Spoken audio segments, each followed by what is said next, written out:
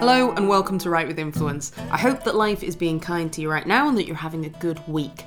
I am a little bit sore and a little bit achy today because I've been out in the garden. A week or so ago we pulled a tree down to try and make some space, and we figured, you know what, we don't need anyone to do this for us, we can do this ourselves. And by we, what I mean is that Malk and my dad brought it down whilst I watched and Mum worried. Now, the part we hadn't thought about was what to do with the tree once it's down. So at the moment, we're snipping it up into small pieces. And where we live, the council, everyone has a green waste collection bin. So we're sneaking as many of these pieces into our neighbours' bins as possible. I'm kidding, we have asked permission. But I did spend 6 hours in the sun snipping up a tree, so I ache, my forearms ache, and I've burnt my neck pretty badly. The Bellamy Brothers should write a song about me because I'm literally a redneck girl. Great song. Today I want to talk to you about being strategic in your copy by starting with the end in mind. Now, one of the things that I love about copywriting, rather than just content writing, is that the purpose of your copy is to get someone to change their thinking, change their behavior, or take action and do something there and then. It's got a purpose. It's not just informative, it's persuasive. And each piece of copy is like a link in a chain of persuasion, nudging someone closer and closer to the next step so that they become aware of you, they perhaps sign up for a free offer, make a purchase, make even further purchases from you in the future. And that's why this week's featured art is me in tactical gear, because, I like a good action movie. And I like watching a good SWAT team storming a building and rescuing people. And if you're ever watching a film like that and they've got these special forces teams, they don't just deal with a critical incident by going in there, guns blazing and with no plan. And you know that if they do that, bad things are going to happen. Instead, they think about, what's the situation? What's the best possible outcome? And what's the best use of our resources to increase the likelihood of this outcome happening? And that's the mindset you need, I think, when you sit down to plan a piece of copy. You've got to imagine that your prospect is holding your money hostage. How do you get them to hand it over? Now, I'm joking here. Obviously, I hope you don't see your customers in such combative light. I actually once worked in a cafe and my boss spoke like that. She would tell us to imagine customers having £5 notes in their pockets and thinking about what could we do, what could we say to get them to hand over that £5? What tactics could you employ to make them order even more than they were going to? This was a tiny cafe in a leisure centre. It wasn't a busy franchise. And she was a sociopath and we were on about £3.80 an hour. So yeah, I'll flip a burger for that. I'll smile while I'm doing it, but that's about it. So how can you approach your copy more strategically? So you're not just going in there without a plan when you sit down to write, or you send out an email, or you create a landing page. Well, when I'm either coaching people or if I'm sitting down to write copy, there's usually two questions that I like to think about when I sit down to write. The first question is, what is the best, most likely next step that my reader can take? The second question is, what does that reader need to see in order to increase the chances of them taking that step? So it's a little bit like that SWAT team approach. What's the best outcome and what can we do to increase the chances of that outcome? So let's take the first question first and see how it would influence our copy. What is the best, most likely next step your reader can take? Now, the most likely part is important. And the reason that I include this is because if you just think, right, what's the best next step a reader could take? You might jump ahead and think, well, my reader will see my landing page and they'll buy my high ticket mastermind group for $997 a month.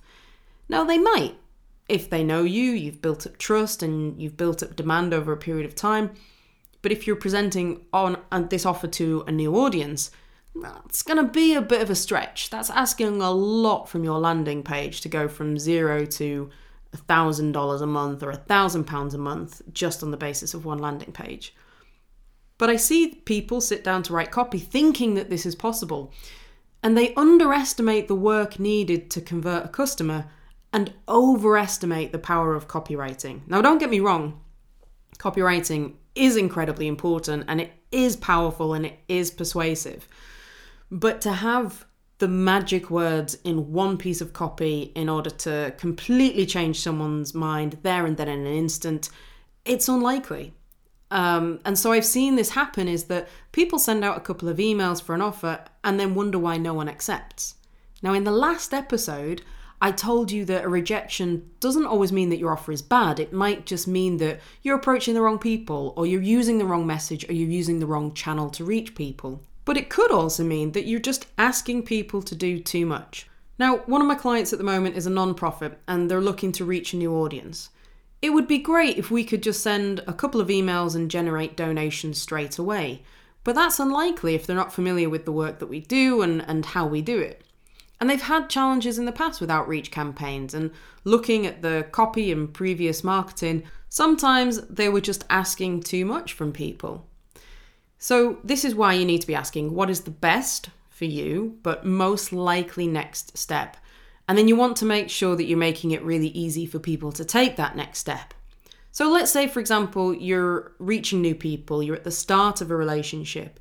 Well, the best, most likely next step might not be getting them to buy straight away. It might be getting them to sign up for something for free so that they can get on your newsletter, you can get them on your list, and then you can start sharing content, showing your value, building that trust. If you look at, often a lot of software products do this. I know that I was looking at the copy recently on Wistia and Unbounce. They both do this on their homepage, is to offer and promote a free trial rather than give you the pricing and tell you to sign up straight away. Because these companies know that if someone tries a product enough and enjoys it, then the next best, most likely next step will be signing up for a basic plan, moving to a professional plan, etc., etc. I mean, think about this.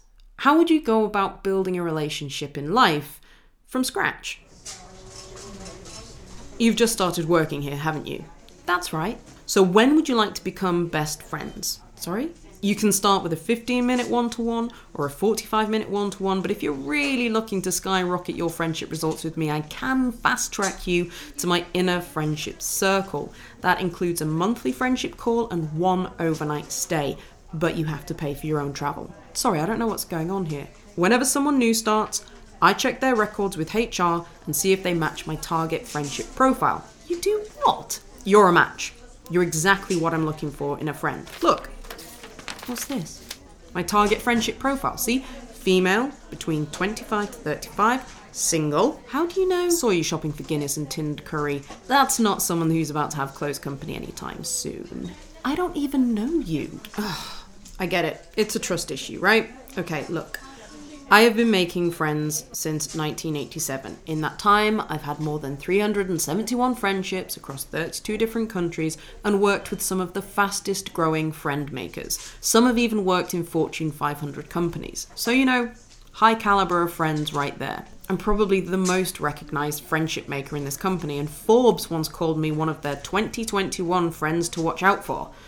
Although that related to stalking charges, which were later dropped. If you accept best friendship with me, I can sign you up and we can start masterminding the success of our relationship on a weekly Zoom call, and it's just $997 a month. I think I'd like to leave now.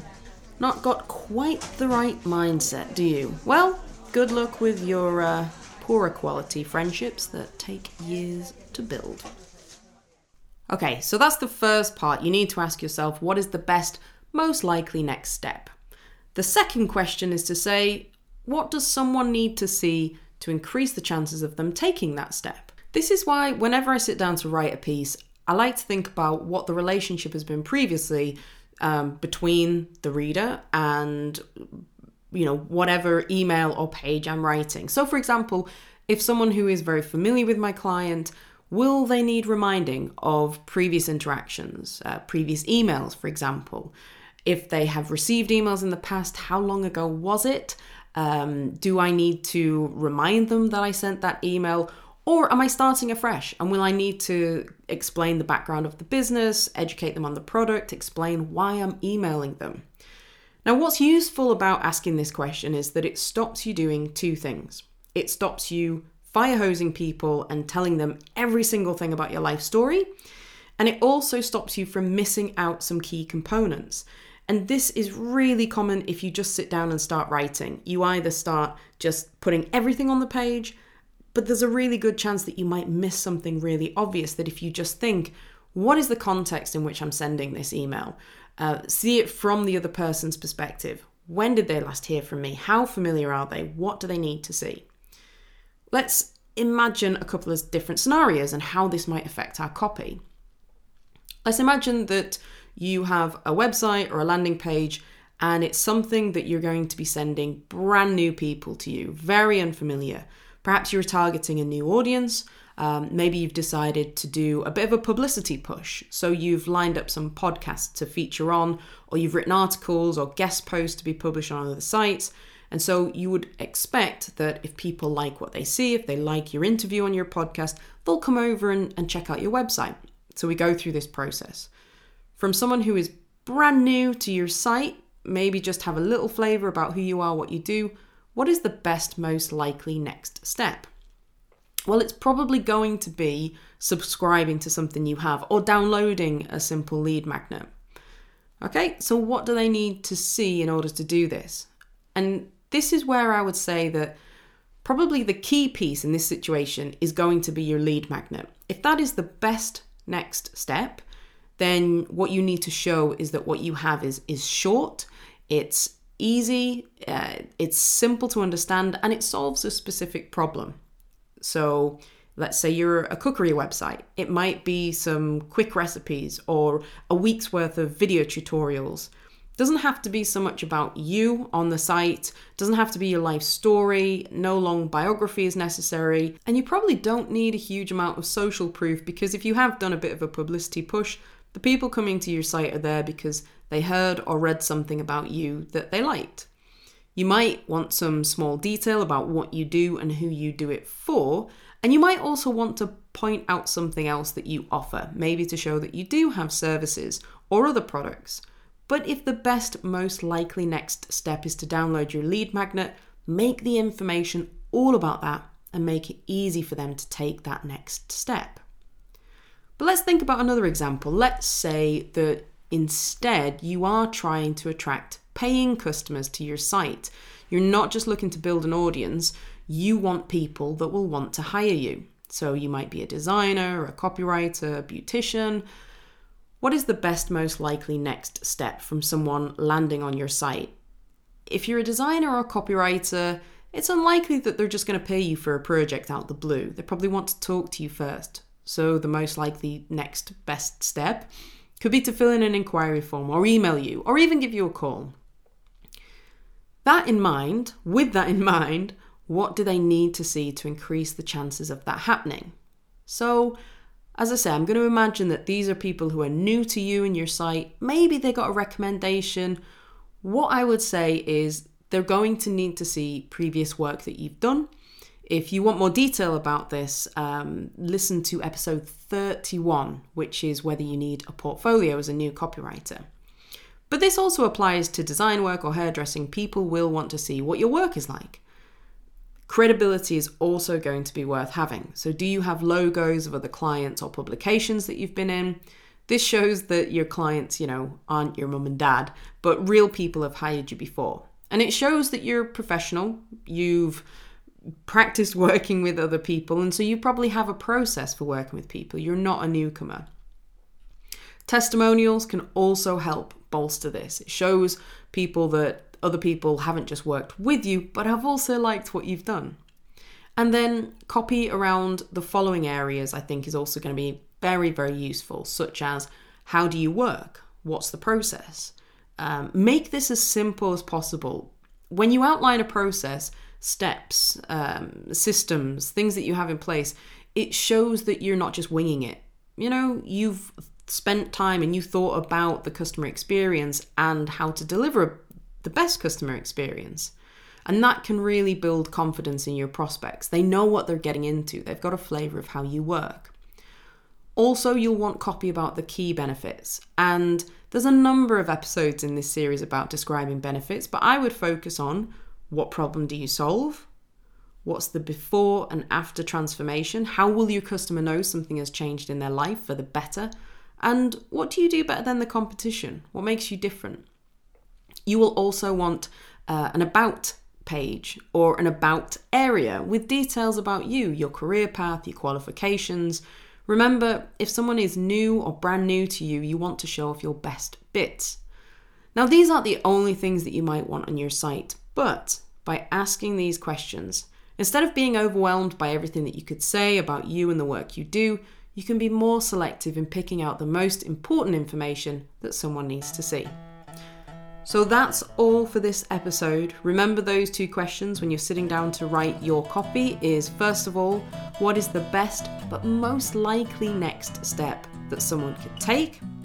And then once you've got an answer to that, your second question is, what do they need to see, read, hear in order to increase the chances that someone will take your best, most likely next step?